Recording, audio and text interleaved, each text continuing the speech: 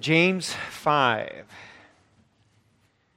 As our kids were growing up in our home, we had a stack of cheap Bibles from the book cart that we would use for family devotions. That way everybody had a copy. We weren't off looking for them.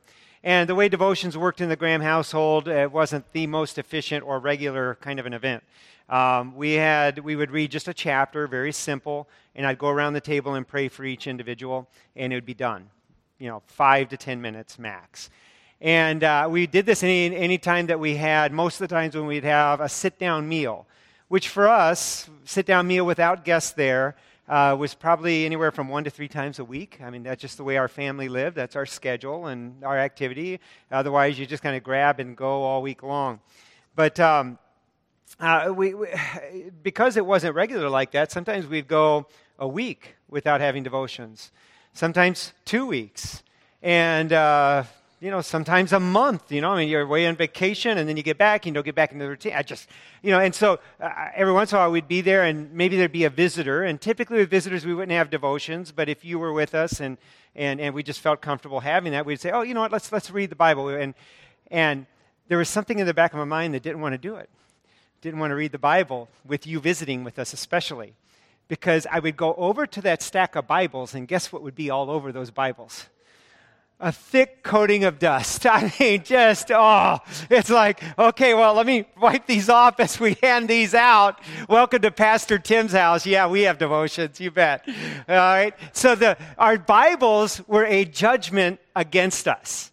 And just because they weren't used. And so today we're going to look at a text that talks about your moth-eaten garments being a judgment against you. And your silver and gold with tarnish building on them being a judgment against you. How is this a judgment against you? Well, in antiquities, most people only had one complete outfit of clothing. Just the reality, okay? But if you have so many clothing, because moths don't typically sit on you and eat your clothing while you're moving around. I mean, they kind of fly away. Moth eating happens when clothing is stored, unused. And so you've got so many clothes that they go unused and they get moth-eaten. Likewise, your silver and your gold. When silver and gold is being used and transacted, human fingers touch it and keep it polished, and the oil keeps it protected, from tarnish building. But when you've got gold and silver that is just sitting there, unused, so long that it has tarnished, and you bring that out before God when He gives account and says, tell me how you've used the wealth that I have given you. Well, I haven't. It's built some tarnish, and it's just been sitting there. So there's going to be a lot of perspective for all of us today on stewardship, but there's also a moral perspective as well, because these wealthy people were not just hoarding their wealth, but simultaneously they were neglecting the poor associates that were farming their farms. They were withholding what should have rightfully gone to benefit those farmers, those tenant farmers. And so as we look at that today, understand that there's a judgment in the gold, the silver, and the clothing that is moth-eaten. Now, as we look at today's text, we're in chapter 5, verses 1 through 6. Last week, we had the merchants, the rich merchants, who were presumptuous. They were saying, go to now, or they were saying, we're going to go to this city, and we're going to buy, we're going to sell, we're going to get gain. And James says to them, you should not be talking that way. You should say, if the Lord wills, we'll live and do this or that. And when you know to do right and you don't do it, it's sin. So last week it sounded like he's talking to Christians, merchants, who were presumptuous. They were sinning. They were presumptuous. We're just going to go do these things. It's going to happen because we're good. All right? And James says that is presumptuous. Now today, he's talking to landowners. So if you think Downton Abbey, that would be this whole idea where you would have dukes and duchesses because they were landowners. That predated England. That's back here in the Roman era as well.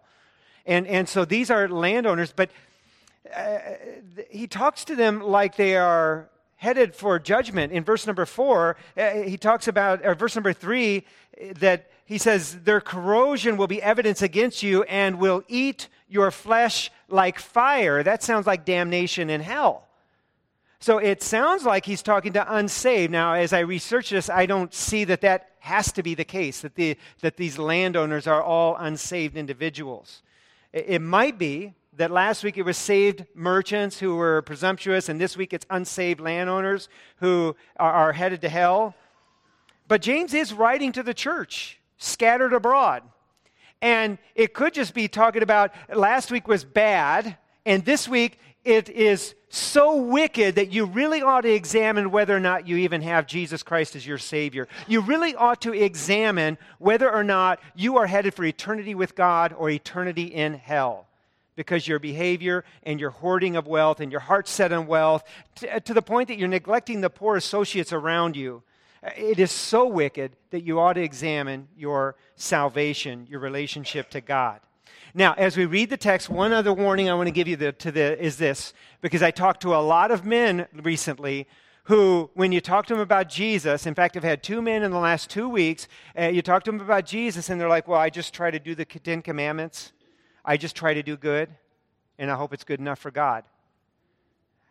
Nowhere in this text are you going to see, if you treat the poor people right, you're going to earn your way to heaven. We don't earn our way to heaven. That's nowhere in any text in the Bible.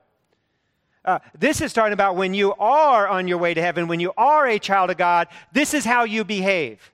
You repent from hoarding wealth, and instead you bless others. And if you aren't doing that, you got to examine some things. So I just want to be clear, because there just seems to be an epidemic of misunderstanding that somehow we get to heaven by trying hard enough, being good enough, rather than by placing our faith in Jesus. So just to position the text that way, let's look at James chapter 5, verse 1. James 5:1. Come now, you rich, weep and howl for the miseries that are coming upon you.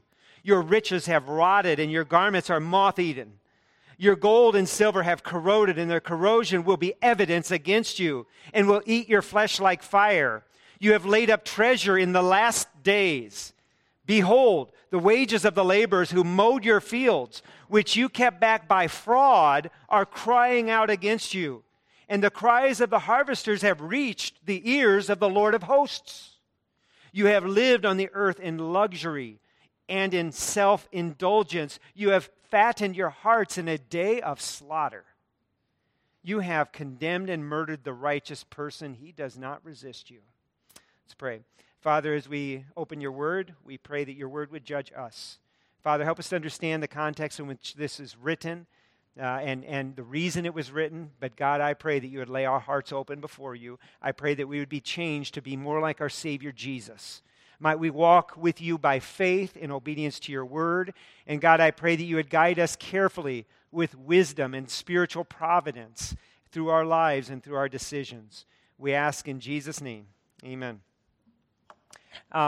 This first point, the point reads kind of roughly. I've reworded it several times, but James invites the rich to cry out because their rotten, moth-eaten, and corroded riches will be a poisonous witness against them, consuming them with fire. Verses 1 through 3. Come now, you rich, weep and howl for the miseries that are coming upon you. Your riches have rotted, and your garments are moth-eaten. Your gold and silver have corroded, and their corrosion will be evidence against you and will eat your flesh like fire. James's invitation, come now. That's like we saw at the beginning of verse 13 last week, talking to the merchants. Come now. It's an invitation to debate. But he says, come now, weep and howl. He's inviting them to weep and howl because he knows they're going to weep and howl. This is like when you're playing cards with somebody and maybe you're playing a game of Rook and somebody's counted all of the cards. They know what's in everybody's hand and they know they've got the winning hand. So they lay it out and they say, read them and weep, right? Because they know they won. Now, if they haven't won, they just look like a fool, right? It's like, what do you mean read them and weep? I got you beat 5 different ways here, But they look like a fool. James is no fool. He is inviting them to weep and to howl because they will be weeping. They will be howling. The rich he is addressing here will one day be judged for their sin. The tarnishing of the silver and the gold is a witness against the rich. As I mentioned, if you were to ask me, how does tarnish witness against you? Imagine you came over to my house and you asked me, Pastor Tim, do you lift weights? And I say, well, yes, I do. All right, and oh, can I see them? Oh, well, they're out in the garage. And we go out in the garage and back here in this back corner, behind the snowblower, and a bunch of boxes. We start moving stuff. We spend 5 minutes moving stuff so you can see my weights. And then when you get to the weights, there's cobwebs and there's dust. Weights that are used don't grow cobwebs and dust. And so my weights now are all of a sudden witnessing against me that no, in fact, I don't lift weights. Even so, God has given you wealth. He has given you the opportunity to use that wealth. And God did not give you access to wealth to have you pile up more than you could ever need. If you think that passes for stewardship, you had better be prepared to give answer to God who gave you your wealth for many purposes. Growing dust and cobwebs and tarnish is not one of them. Today's passage is going to read like a criticism of the rich, or even a criticism for being rich. It might read like it's a criticism for having riches, but that's not the case. The criticism is directed to rich people who fail to use their money faithfully. There would be plenty of application for all of us in this all of us in this room will have plenty of application in this passage. Who is rich after all? Think in the room, who's rich? Now, after you thought that thought, let me tell you, it works a lot like, who's a political liberal? Anyone who's to my left, right? Or who is a religious legalist? Anyone who has higher standards. Anyone who has noticeably higher standards than me is a legalist. Okay? Now, if that's the way you define legalist, you've got a poor definition. But that is the way most people define a legalist. Oh, he believes such and such is a sin and therefore doesn't do it. Therefore, he's a legalist.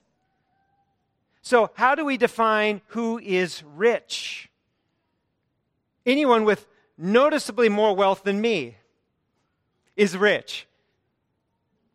Okay, even though we are all Americans in the year 2023, we tend not to think of ourselves as the rich. We tend to think of somebody with noticeably more than we have as rich. We are Americans after all, through and through. We not only approve of people having wealth, we admire it, we covet it. And at what point do we ask ourselves, do I have enough? At what point do I have too much to where I am not exercising good stewardship, where I am not exercising faith? The corrosion of our wealth will be a testimony against us in the day of judgment. It will be a testimony. Certainly the unsaved, it will be a testimony against the unsaved. You need to understand that what James is saying here is he's not saying having wealth is a sin. He is saying having so much wealth that it sits around and corrodes is a sin. At what point are your needs funded for the future? And you know something? I would say this, it's not just your needs. We don't have a stingy God. I think he allows us a lot of wants. I think saving for a pleasant retirement, a pleasant future. You may never not live to retirement, but saving for a pleasant future, I don't think God withholds that from Christians. But at what point is enough enough? And at what point, if we were to die today, would God come and go through our wealth and say, look at this, it's corroded.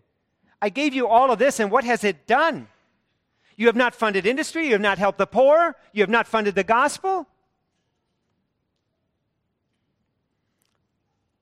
For me also, it's an abundance of things. So many things that I cannot maintain them. When I have a lot of stuff sitting around and I don't have time to maintain it, I've gone too far in accumulating toys and things. Everything I own owns me. And when I don't have enough time to keep up with it, to keep up the maintenance, much less enjoy them and use them, I have too much. The stuff is not only not fun, it's a testimony against me. I simply have too much stuff. So James is warning the rich that they have hoarded up treasure to their own judgment. Treasure that is getting moth-eaten, is getting corroded. It is just self-evident that they have too much. And he warns us here, if we are treasuring up riches, the riches of the world, beware that you and I are treasuring up riches in the last days. Verse number 3, he says, verse number 3, your gold and silver have corroded, and their corrosion will be evidence against you and will eat your flesh like fire. You have laid up treasure in the last days. Now, some people read that as these are people who are saving for their last days, saving for retirement, and somehow that's a sin. To me, that's way out of left field. I don't think that's what this is talking about at all.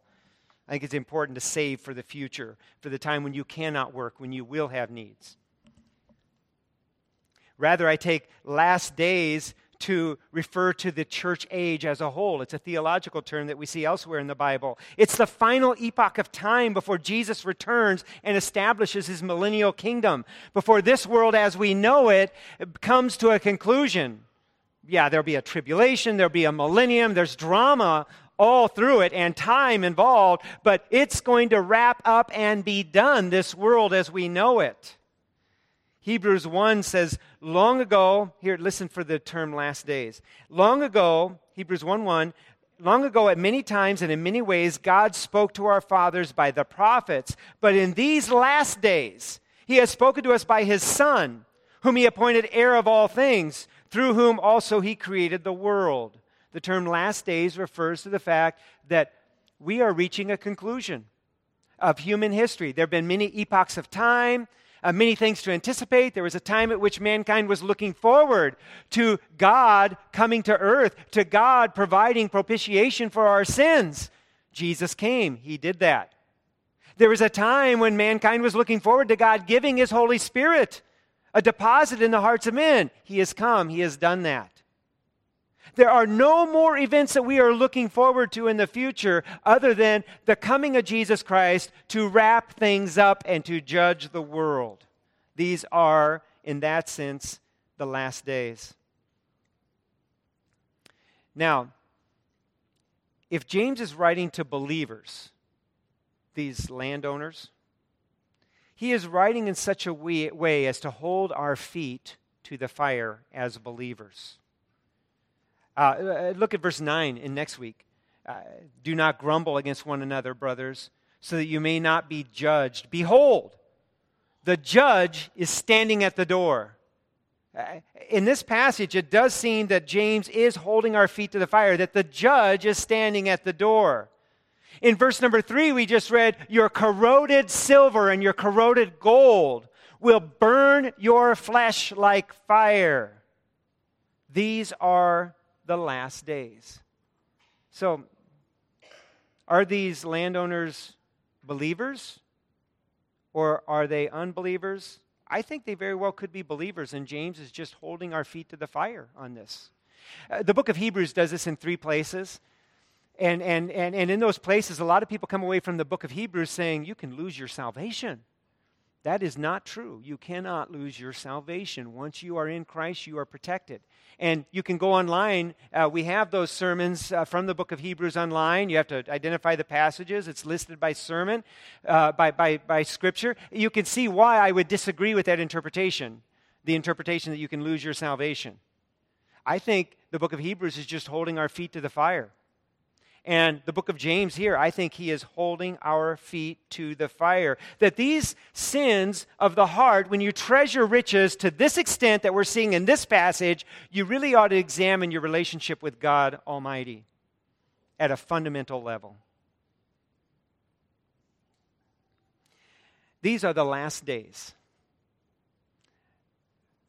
One of the implications of this phrase, the last days, is that we, in this room, of all people, of all history, can understand more than anyone else about God's program for this era, for this world.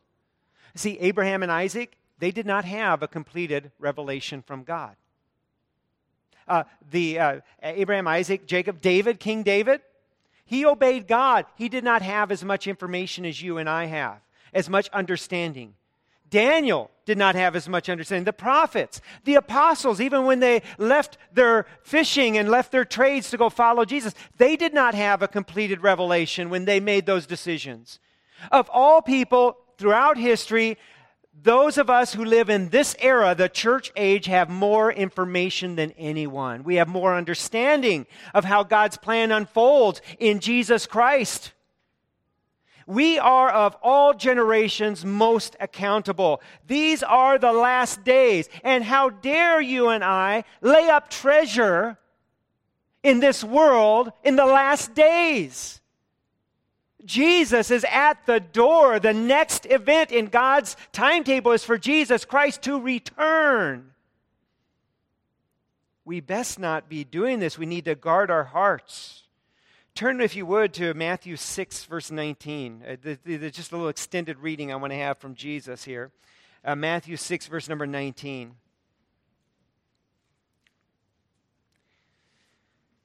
We will be judged for treasuring, this is a hard issue, for treasuring money above God, treasuring money above Jesus.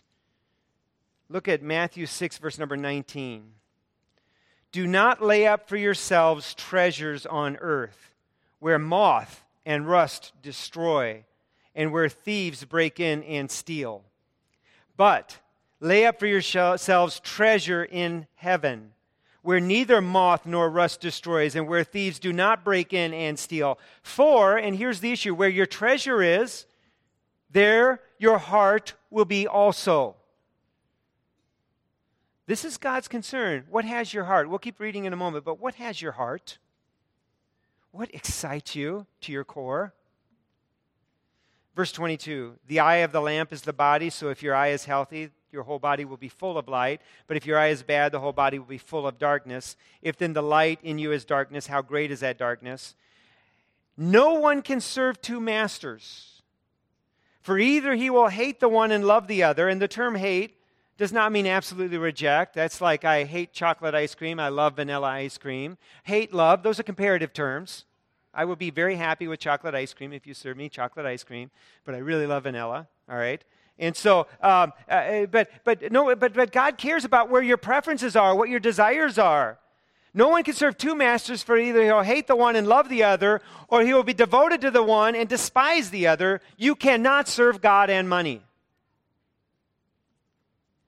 So how do you know you've chosen money over God? When your money and your stuff has so consumed your life that it sits idle, corroding from a lack of use. That's at least one warning. That's one warning sign.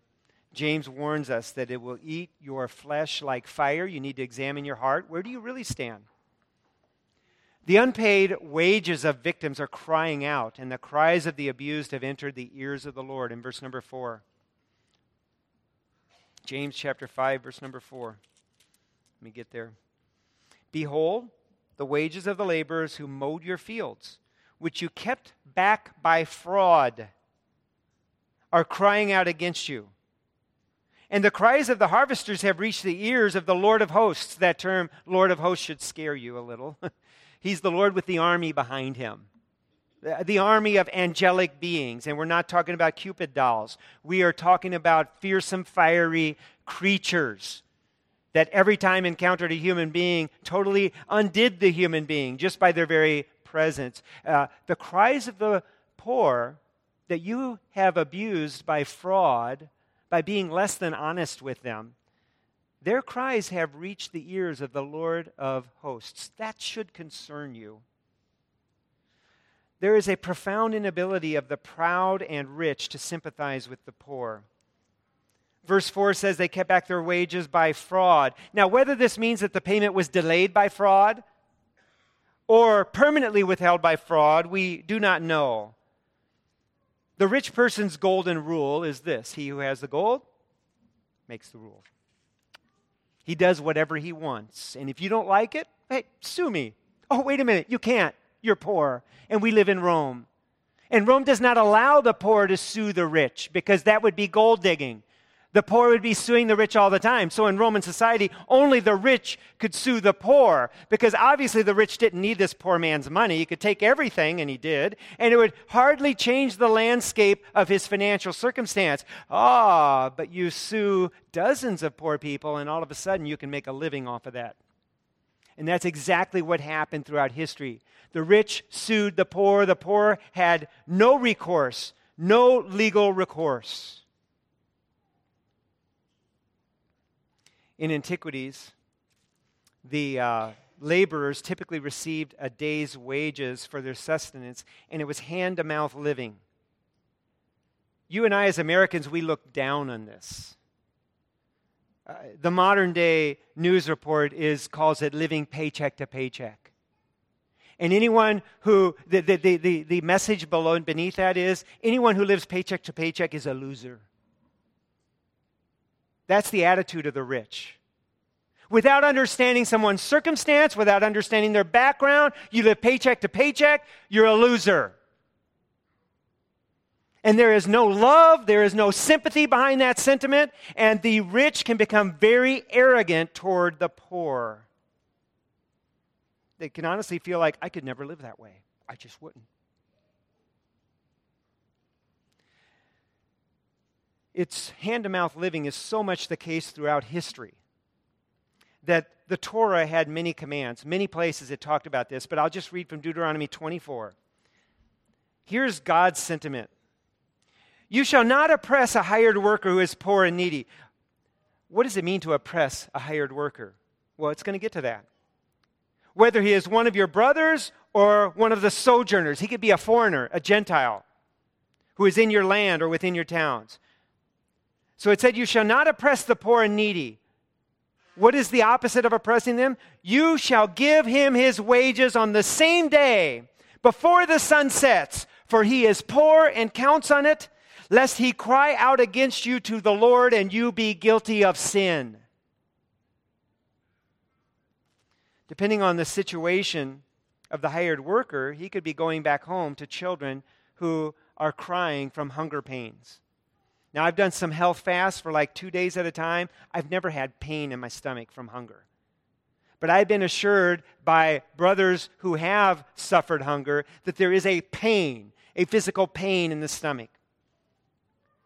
Now, I don't know how many of these workers would go and they would cry out over their own pain, but I'll tell you what, you have your children crying out in pain as you put them to bed at night, knowing that your boss is playing games with your finances. You can bet I would be crying out to God for my children if they are in pain.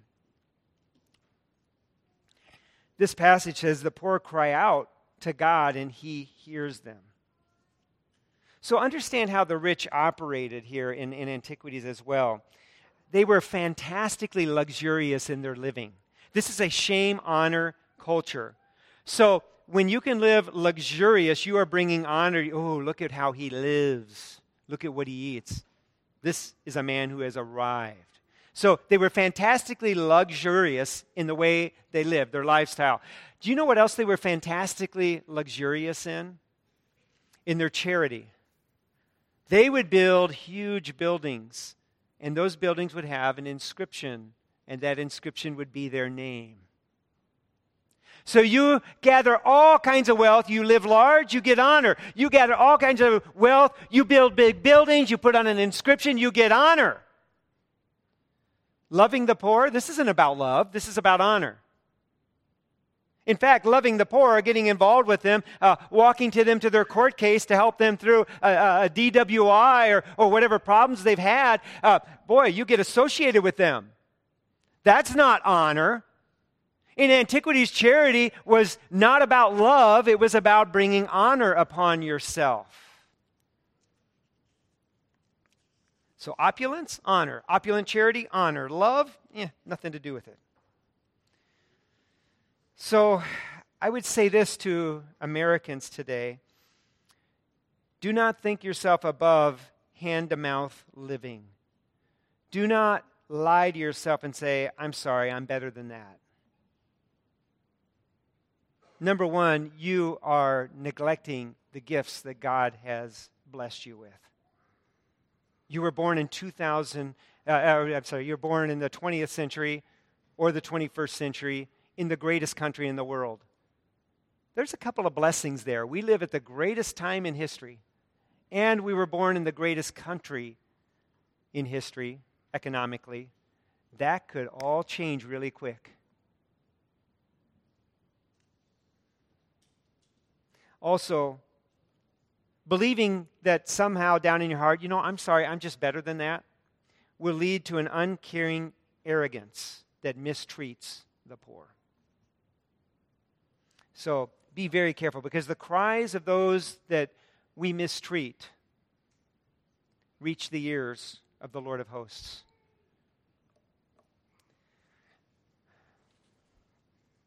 The personal indulgences of the rich fattened their heart in luxury.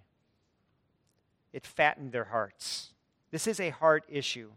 Verses 5 and 6, you have lived on the earth in luxury and in self-indulgence. We'll get to the definition of what the Bible's word there is for self-indulgence. You have fattened your hearts in a day of slaughter. Now, what's interesting is, what is that day of slaughter? Is it their own slaughter? Had they made themselves the fattened calf to be slaughtered? Or is the slaughter what they did to the righteous in verse number 6? Verse 6 goes on to say, you have condemned and murdered the righteous person. He does not resist you.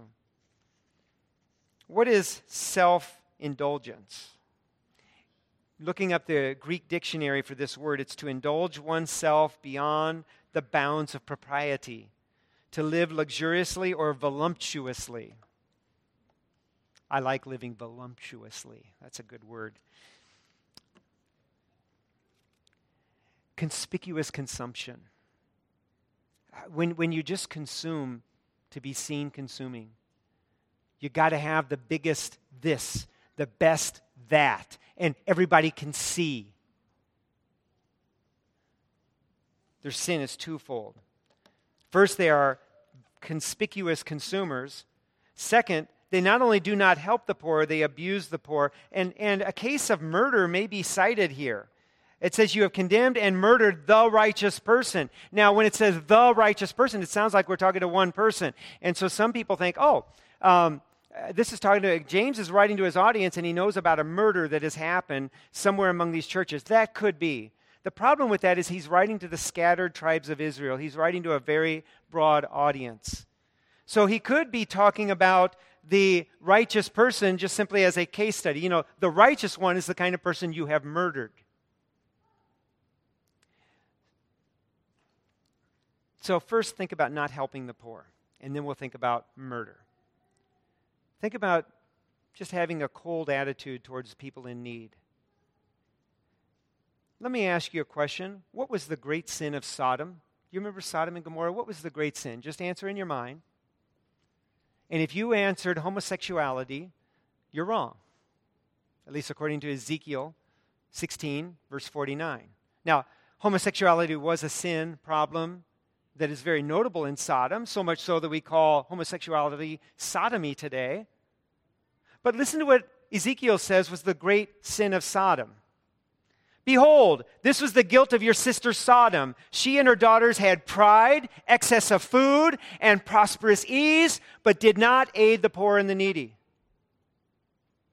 Does that describe the United States of America?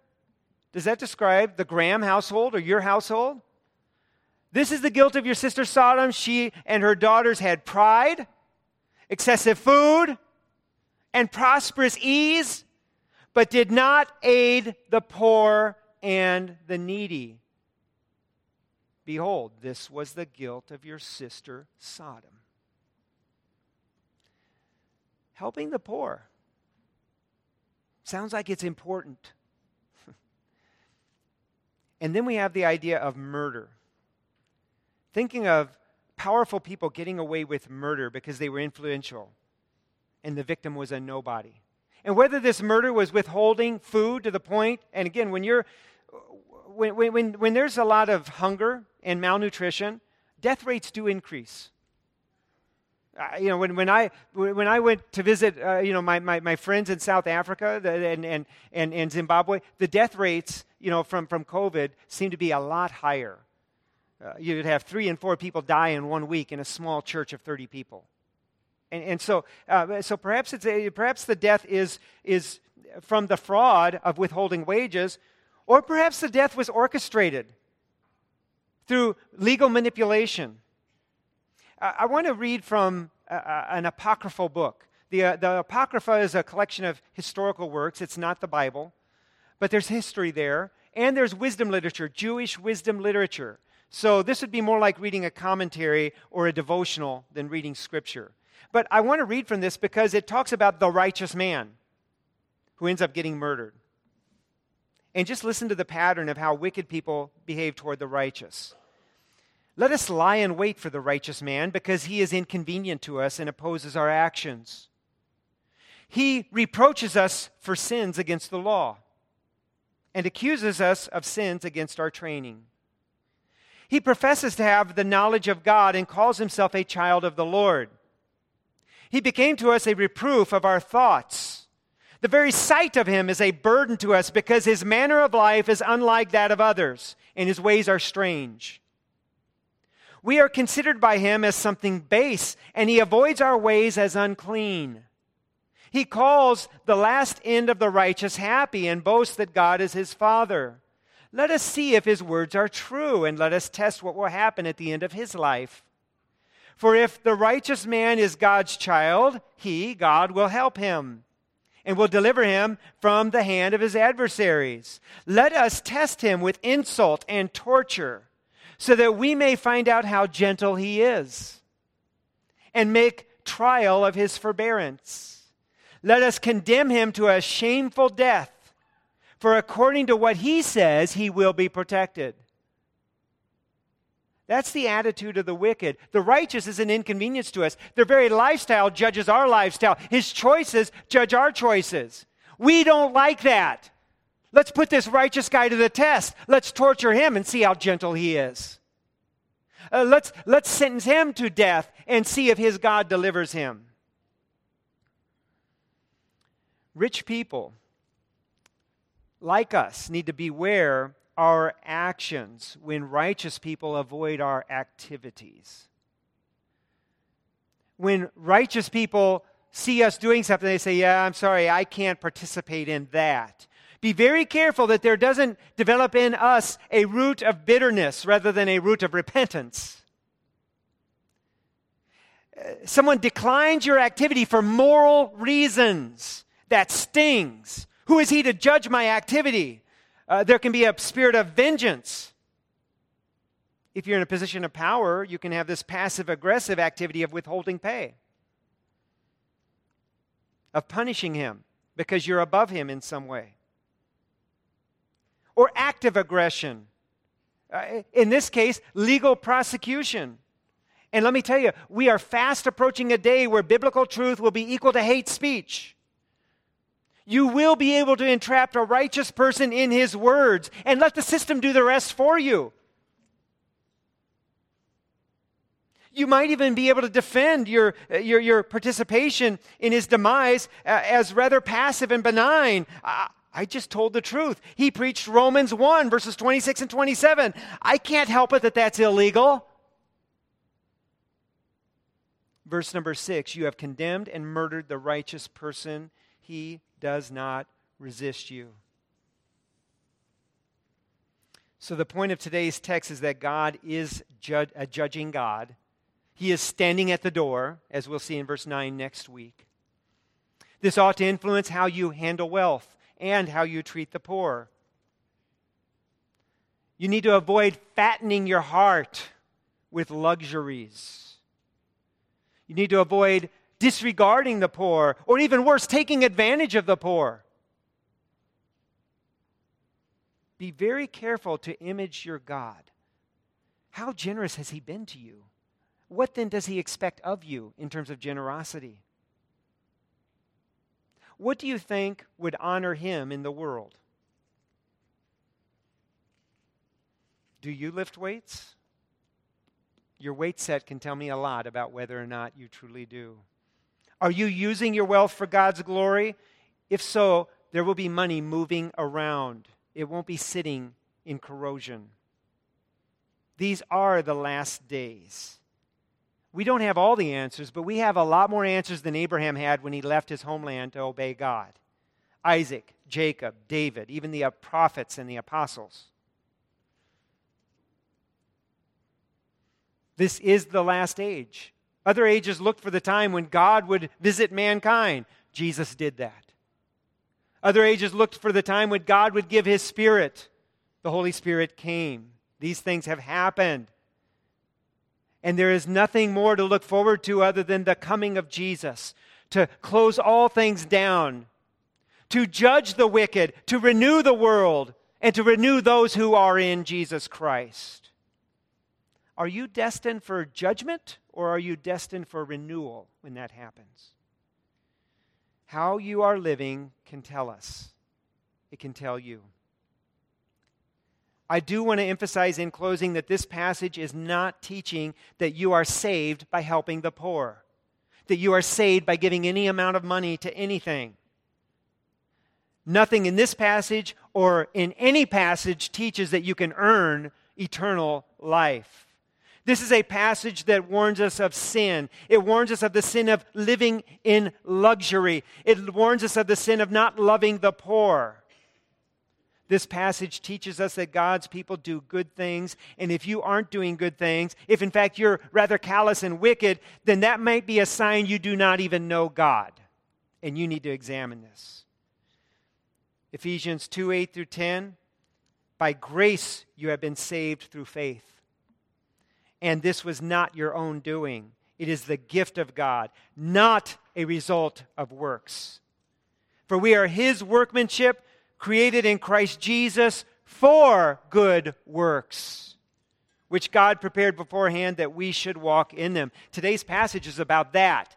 The works that God has prepared his children to do, that we should be walking in them. And if you aren't walking in those good works, if in fact you are walking in evil works toward the poor, you really need to examine your relationship with God at the very foundational level. Are you saved? Are you his child? It's a warning to the rich. You cannot fatten your hearts on luxury while taking advantage of the poor in the process. Let's close in a word of prayer, and then I'll ask the deacons to come and to share the Lord's table with us here. Father, thank you for your word. Thank you, God, for how you have blessed us, not just in being in America in the year 2023, but, Father, in giving your Son to us, in giving yourself to us for all of eternity. Father, the riches that we sometimes hoard after and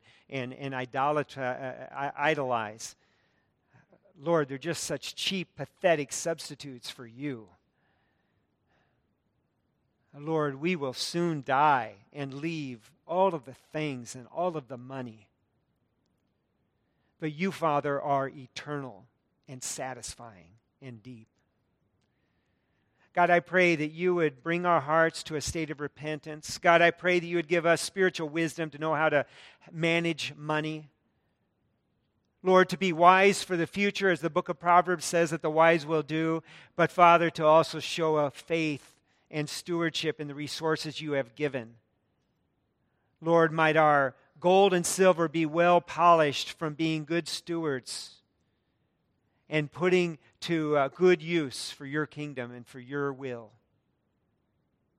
Father, might we not have so many clothes that they just sit around getting moth-eaten. Might we not have so many toys and properties that they just get neglected. Help us, Father, to be good stewards of our lives and of our resources. I pray that you would teach each one in this room what that means. Father, we ultimately would like for our lives to look more like our Savior Jesus Christ, who did not burden himself down with materialism, who used his riches for the gospel, for ministry, and gave his life to it. Father, we also want to stop and remember the ultimate sacrifice that Jesus Christ gave. Not just in giving his life, but in becoming sin for us. He who knew no sin took on the shame and the filthy reputation that we deserve. And Father, he suffered and died becoming sin for us. He asked that we would remember him, remember this work, and so God, we pause to do so today. I pray that you would bless us, God, to be worshiping Jesus as we remember. In his name, amen. Ask the men to come and to